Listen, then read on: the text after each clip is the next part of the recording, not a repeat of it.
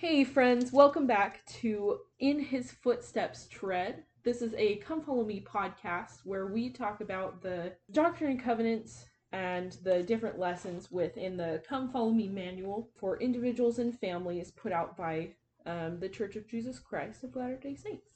This week we are talking about Doctrine and Covenants 67 through 70.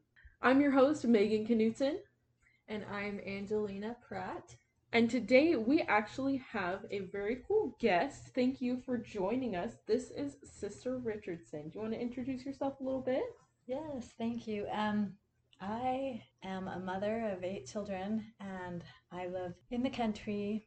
I enjoy my life, and I love the gospel. I love the Savior. I served a mission, which helped me a great deal, and I still consider that I'm a missionary now. Yeah, living the life. Yeah, our every action is our example, is our testimony. Yeah, well, and that's what we strive for, so, good for you. But, yeah, I am, and great husband, too, who helps me a lot, but I'm just kind of average. Oh my god. Oh, whatever. Yeah, and Sister Richardson is our stake young women's second counselor? Yes. Okay, yeah, so we're happy to have her from the stake here, so thank you so much for coming. Yeah, I'm really excited. I think you can add a lot of insight to what we're talking about today. Today we're talking about Doctrine and Covenants, section 67 through 70. The heading in this chapter is worth the riches of the whole earth. And so I want you guys to kind of remember that as we talk about all these things, about how the doctrines and principles and examples that we're given in the scripture, specifically right now in the Doctrine and Covenants, are knowledge is worth all the riches of the earth. And I guess what we sacrifice, what riches do we have in our own life that we can sacrifice, whether it's time, whether it's physical items or money or whatever, to get the word of God and to read it and then to live it. Mm-hmm. And what a blessing that is for us. So just remember that as we go along. Yeah. So kind of what's happening with the saints here. Let's figure out what they're up to. Yeah. Joseph Smith had received many revelations from the year 1828 to 1831. Many of the saints didn't have access to those because they were just handwritten, few and far between, kind of. Yeah, we're so blessed now to have physical printed copies all over the world in so many languages. Absolutely. But that was very much not the case with the early saints. Obviously, the revelations were just barely coming out, and so if they were printed, it would be expensive and things. So there weren't many copies. Yeah. So sorry, go ahead. No, it's all good. And so Joseph felt inspired to have some of the church leaders discuss what they should do, basically. And so these brethren, they had a meeting and they knew that the Lord wanted them to publish these revelations. But some of them didn't agree with that because Joseph was not a scholar in any way. He didn't have the best grammar. And so they were kind of afraid to publish them, make them public. Yeah, afraid of the blowback or the ridicule. Yeah. And Ezra Booth, a week or two before this meeting, he had published in the local newspaper lies about the prophet Joseph, saying that, he was giving false revelations and just saying things that were not true. And so this was a time that the saints really needed those revelations so that they could hold them in their hands and see them for themselves and know the truth for themselves. Yeah. And so the Lord, in this discussion that the brethren were having, he gave a revelation to Joseph and basically said, if you don't think that Joseph can give these revelations, I want you to try it. If you don't think these are from me, try it out. One of you, smartest in the room, try to write a revelation, basically. And so they did. I think it was William McClellan. He, felt pretty good about his writing abilities and things, and so he tried to write a revelation, but once it was finished, everyone read it, and they knew that that was not from the Lord. And it couldn't compare because the Lord reveals his will, I guess, for the church to his prophets, and only to his prophet that's on the earth. We can all receive personal revelation, but they knew that it was Joseph's responsibility. And so that was a testimony to each of the brethren that, yes, Joseph Smith did receive revelations from the Lord and that they needed to be published. Yeah, after hearing that they criticized, section 1 that he had received, I was surprised. I went back and read section 1, and it's so powerful. I am not sure why they would say that. And it says in 37, search these commandments, for they are true and faithful, and the prophecies and promises which are in them shall all be fulfilled. And he says clearly there, what I, the Lord, have spoken, I have spoken. I excuse not myself. Though the heavens and the earth shall pass away, my word shall not pass away, but shall all be fulfilled, whether by mine own voice or by the voice of my servants it is. Yeah. Well, and think about right now, and we've kind of mentioned this, just touched on it in previous podcasts, but we've talked about how important it is for us to receive revelation today, where there's so many views, so many questions. It's so confusing to hear all these voices. Think about at the saints, these early saints at their time, they didn't have the full restored gospel yet. That's what they were getting. So hearing all of these other things that have been the precedent in their lives, in their families' lives, and so how much more important almost was it to have these exact revelations to actually put them on the path, whereas we kind of have them to keep us on the path. Yeah, because some of them were making huge lifestyle changes, that were completely what they weren't used to. So I really love this section and this whole background, because to me it shows that God can do great things from the weakest of us. Like, he can work with us whether or not we have huge talents or abilities. And I think sometimes when we don't have a lot of things that we think are great, talents or whatever, sometimes that's better because it humbles us and we're more malleable to the Lord. But I just think that's so cool that even children, Mary was a teenager when she had Jesus, and Joseph Smith, when he received the first vision, he was only 14, because they were humble and they were weak, and so they relied on him more. And I think that's such an example to us. Yeah, well, and even in the heading, and this is from the testimony of the 12 apostles, and it's found, you can find it in the beginning, at the very opening of the Book of Mormon.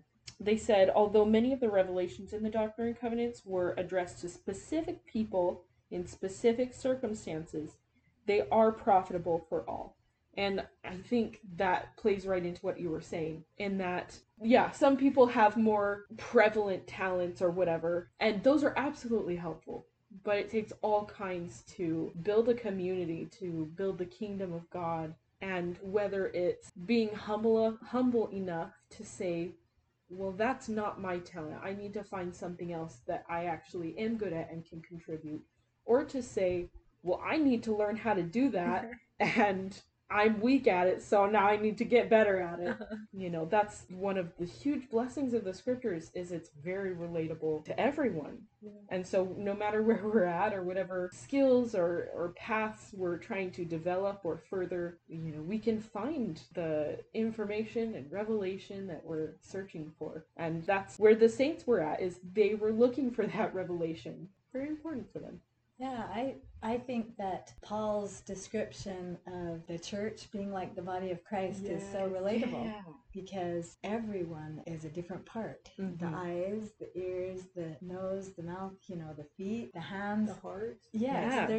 So everybody has a different purpose, and we can't compare ourselves to other people and other people's talents or gifts, because if everyone were the eyes, then where were the hearing? Or you couldn't move, because if we're all the eyes, then we're not going anywhere. So it's good to have people that can see, but we also need people that can hear. We need people that can move the work along. You know what I'm saying? Yeah. Well, and with that, again, we all have very different purposes, but then we all have to work together to get anywhere. Good point. We can be really good at what we're good at.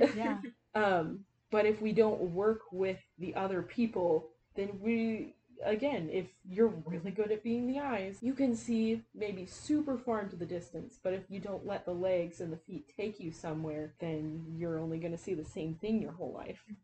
So a verse in section 67 that relates to that, I think, is in verse 10, where he says, I give unto you that have been ordained unto this ministry, that inasmuch as you strip yourselves from jealousies and fears, and humble yourselves before me, for ye are not sufficiently humble, the veil shall be rent, and you shall see me and know that I am. not with the carnal made of the natural mind, but with the spiritual. For no man has seen God at any time in the flesh except quickened by the Spirit of God. Neither can any natural man abide the presence of God, neither after the carnal mind. And so those things, well, and he says, wherefore continue in patience until you are perfected, and let not your minds turn back. But those things, we can't be jealous of each other. We've got to strip ourselves of that, of somebody that can see or somebody that can hear. You know what I'm saying? Yeah. And not be afraid of doing what the Lord wants us to do, what he's given us to do. And to humble ourselves, because that's when he can work with us. Yeah, before we were talking about where it says strip yourselves from jealousies and fears, and I think the commandment be not afraid or don't fear is kind of a hard one to live, because For sure. nobody wants to live in fear, but it's just kind of there. Yeah. And then Sister Richardson brought up a super great point. What did you say about that? Well, with fear, because I've been thinking about it lately, is that scripture that says perfect love casteth out all fear. And so I think that's the way we get past our fears, is to just feel love, because then you won't be afraid. Nothing else will matter but the well-being of other people or yourself or what the Lord wants to happen. Nothing else matters, because you love the Lord, you love others. Well, and you think about, even in your own life, how many times do you feel fear?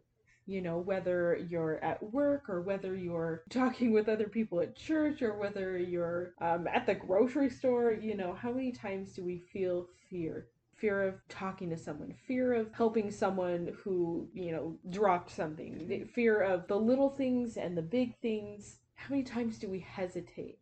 So I agree, if we focus not inward on how is this going to affect, am I going to mess up, or am I going to regret doing that? If we stop looking inward and we look outward, like you were saying, Sister Richardson, if we look toward how it's going to help people, even if it's how we are going to grow closer to God, looking outside of ourselves really has the potential to cast out all fear. Cast out all fear, exactly.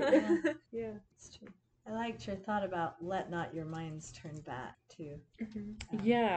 So that's Doctrine and Covenants 67 verse 14 says, let not your minds turn back. And I thought you had some pretty good thoughts about that, Angelina. Yeah, it just reminded me of Lot's wife. They were leaving Sodom and Gomorrah, I think it was, and the Lord gave him a commandment to not turn back, to just leave. And Lot's wife, she didn't keep that commandment. And I'm sure, she had family and she had friends and loved ones and things that she left behind in that city. And so she turned back, looked back at the city, and then she turned into a pillar of salt. And now, I don't know if we'll turn into a pillar of salt because we look back. I don't think that's what the scripture's saying, but it just reminded me, I like how it said, let not your minds turn back. Our minds are so powerful, and what we think about, that's what we do. And what we do is what we become. And so if we're thinking about the past, or if we're thinking about, I just made this mistake again, just like I have a million times and I just can't break it. If we're letting our minds turn back, we're slowing our progress down. But the Savior invites us to look at him, to look forward, to have hope. And when we let our minds turn that direction, then we can move forward. We can have hope and that peace that the Savior offers, because the world doesn't offer that. It's really good. Yeah, absolutely. Well, and we think about repentance, right? Because we mess up daily. We mess up a million times, and it's easy to dwell on that.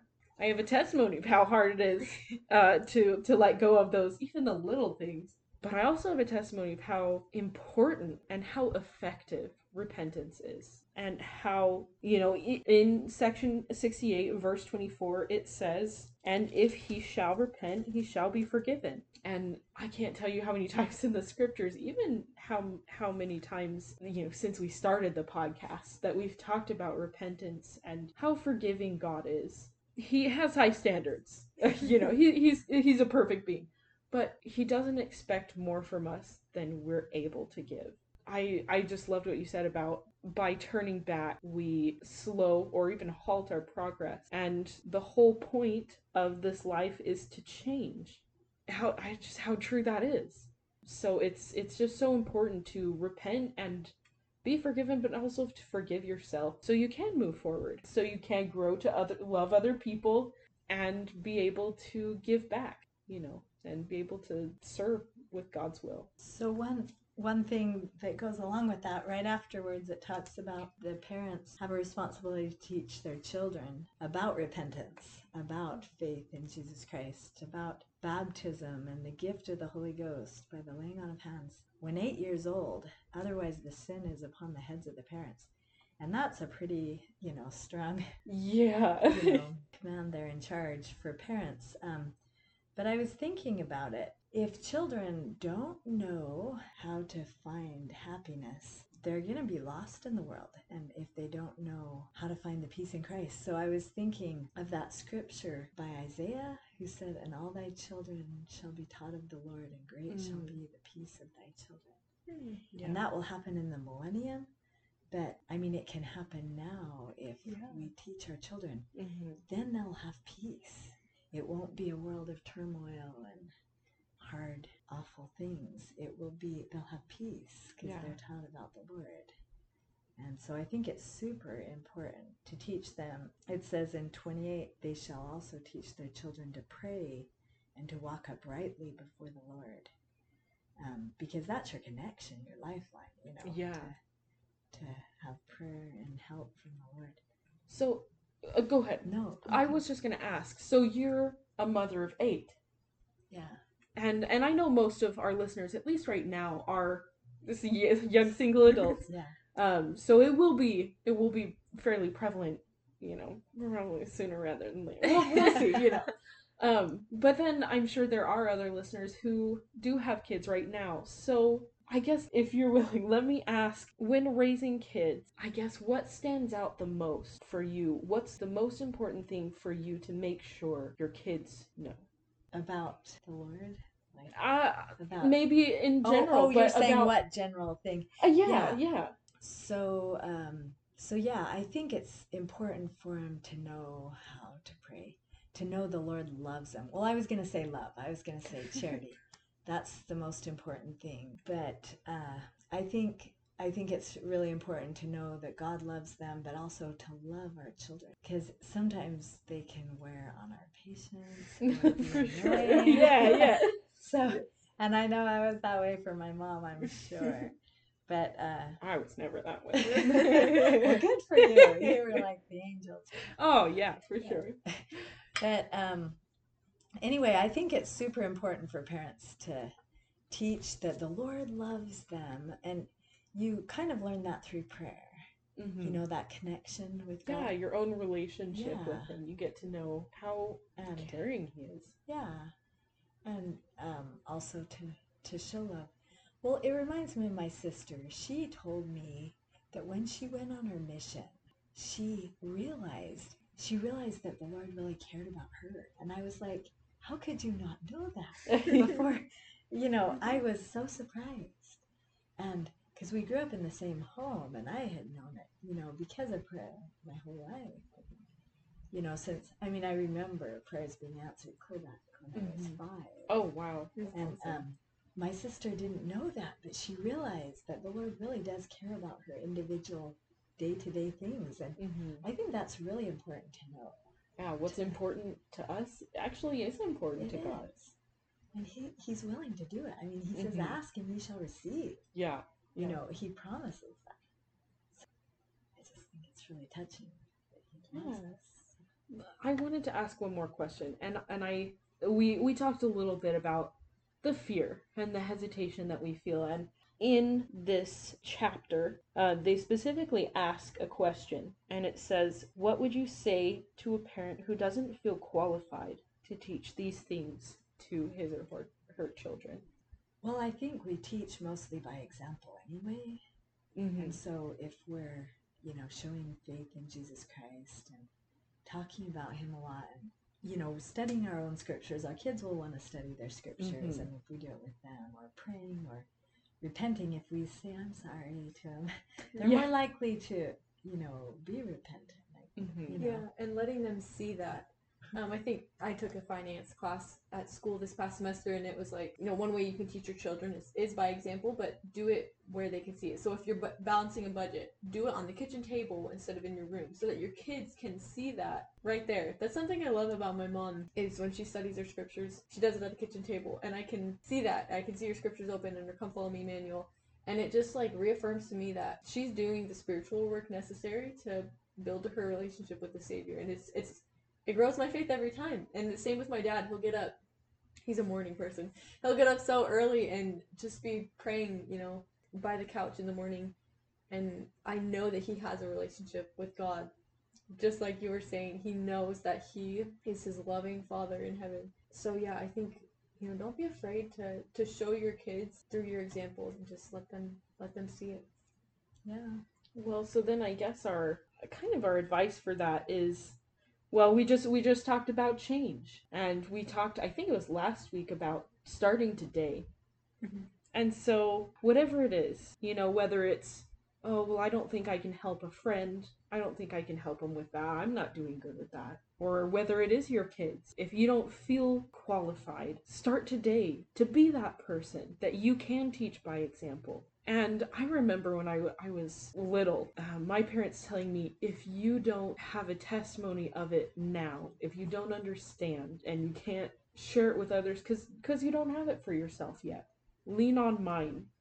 And for someone who was weak and who didn't understand, and it was such a blessing to have someone. So reach out to someone who is good at that. Your bishop. Yeah, oh, absolutely. I think it's next week. We're going to talk a little more about our bishops and their their stewardship over their ward. But that actually leads to another question that I was going to ask you, Sister Richardson, is being a steward, not just over children, but you're in the Stake Relief Society presidency. Or young women, yeah. Or young women, Yeah. oh, sorry. The young women president, oh my gosh, I can't now. Anyway, so this section talks a lot about, or this chapter talks a lot about receiving the Lord's will, and whether by being a parent or being a steward, in some form, helping to guide others to God, and helping teach them. So how do you go about that? You don't see all of the young women, you don't know, or whether it's young women or your children, you don't see them all the time. You don't know all of the things they're doing. So how do you seek inspiration to help all of them, or help them in all of their needs? So I think the basics are really important. By small and simple things, great things are brought to pass. Small means you confound the wise. Yeah. So to receive revelation, we've got to be doing the basics, but also I think it's important with your own children to be really consistent in having scripture study, family scripture study with them, and family prayers, and family home evening. You know what I'm saying? Just going to church every week. And it's just consistent things that we do. And if they have a question, you can address it. But yeah, I guess if somebody asks a question, you can say a quick prayer. Yeah. And as for all the young women in the state, I think praying for them is really powerful, and also fasting. So for the conferences, The youth conferences. Yeah, the youth conferences that we just had a couple weeks ago, there was a lot up in the air for a long time because we didn't have a location. And oh, wow. It was like we had a lot to do at the last minute, Oh, man, yeah. to put it together. But the Lord came through, and we had fasted, all of the youth committee and our presidency, and, the stake leaders, the young men presidency, Stake Young Men presidency, they had all fasted on Fast Sunday, that the conferences would go well, that the Spirit would be there, that people's faith would grow in Jesus Christ. And I think it was an absolute miracle how everything came together. I don't think it could have gone any better than it did. I really do not. I was amazed at how well everything came together, that the Lord, He made us strong in our weakness, and as we turned to Him, He prompted me personally sometimes minute by minute, somebody to contact, what to do, somebody to ask to do this, somebody to ask to do that. And everybody kind of worked that way. It all came together so perfectly. And the youth, I really believe they all had a spiritual experience. So many shared their testimonies of the power of the Lord, how they wanted to turn to Him now, how they, some hadn't been going to church, and how they had all felt the Spirit, and it was really strong the whole time, really. Wow. But especially in the testimony meeting. Oh, sure. Anyway, I just sat there and cried the whole time. But it was really neat to me to see how the Lord inspires, and He doesn't let you down, because we really needed His help. But so prayer and fasting really helped, and we can pray for all the people we have stewardship over as a whole or individually, the ones we're worried about. Prayer is super powerful. Well, thank you. Sorry, that was a long answer. No, thank So you. good. That's and I think there are a lot of people who have maybe stewardship over their own families, have stewardship over people under their calling, maybe even stewardship over just their social circle. Oh, yeah. Yeah, and so I think we all need to figure out what it is that we can do better to be the example that someone needs. In that, I wanted to just kind of close with Doctrine and Covenants 68 verse 10. It says, "And he that believeth shall be blessed." And we want to leave our testimonies that whatever it is that you're seeking for, if you're seeking for the will of the Lord in your life, or for those who you have stewardship over, through your active faith, you can receive those answers. And in that quest, God has given us so many lifelines almost in family members, in spiritual leaders, in friends who lead by their own example. And that you can, in the Lord's timing and in, again, your active faith, you will find those answers. Yeah, I think that's beautiful. Thank you so much. All right. Thank you guys so much for joining us. And thank you for your patience as I'm trying to take over. We appreciate your patience, and you're coming to join us as we follow in His footsteps. See you guys next week.